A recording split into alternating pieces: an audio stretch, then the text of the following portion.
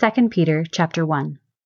Simon Peter, a servant and an apostle of Jesus Christ, to them that have obtained like precious faith with us through the righteousness of God and our Savior, Jesus Christ.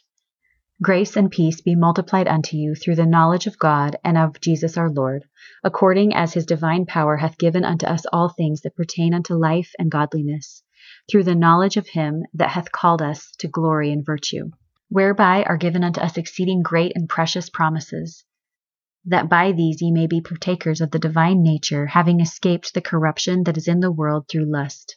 And beside this, giving all diligence, add to your faith virtue, and to virtue knowledge, and to knowledge temperance, and to temperance patience, and to patience godliness, and to godliness brotherly kindness, and to brotherly kindness charity. For if these things be in you, and abound, they make you that ye shall neither be barren nor unfruitful in the knowledge of our Lord Jesus Christ. But he that lacketh these things is blind, and cannot see afar off, and hath forgotten that he was purged from his old sins.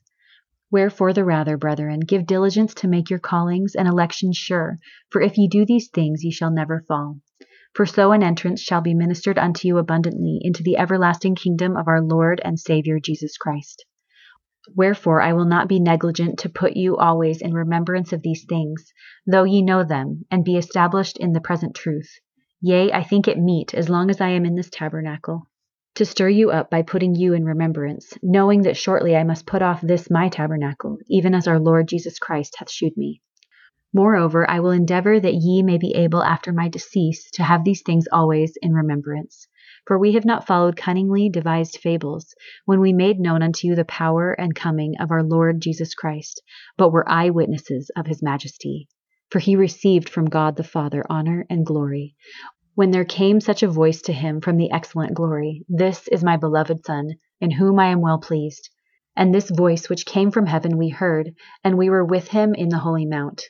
We have also a more sure word of prophecy, whereunto ye do well that ye take heed, as unto a light that shineth in a dark place, until the day dawn, and the day star arise in your hearts. Knowing this first, that no prophecy of Scripture is of any private interpretation. For the prophecy came not in old time by the will of man, but holy men of God spake as they were moved by the Holy Ghost.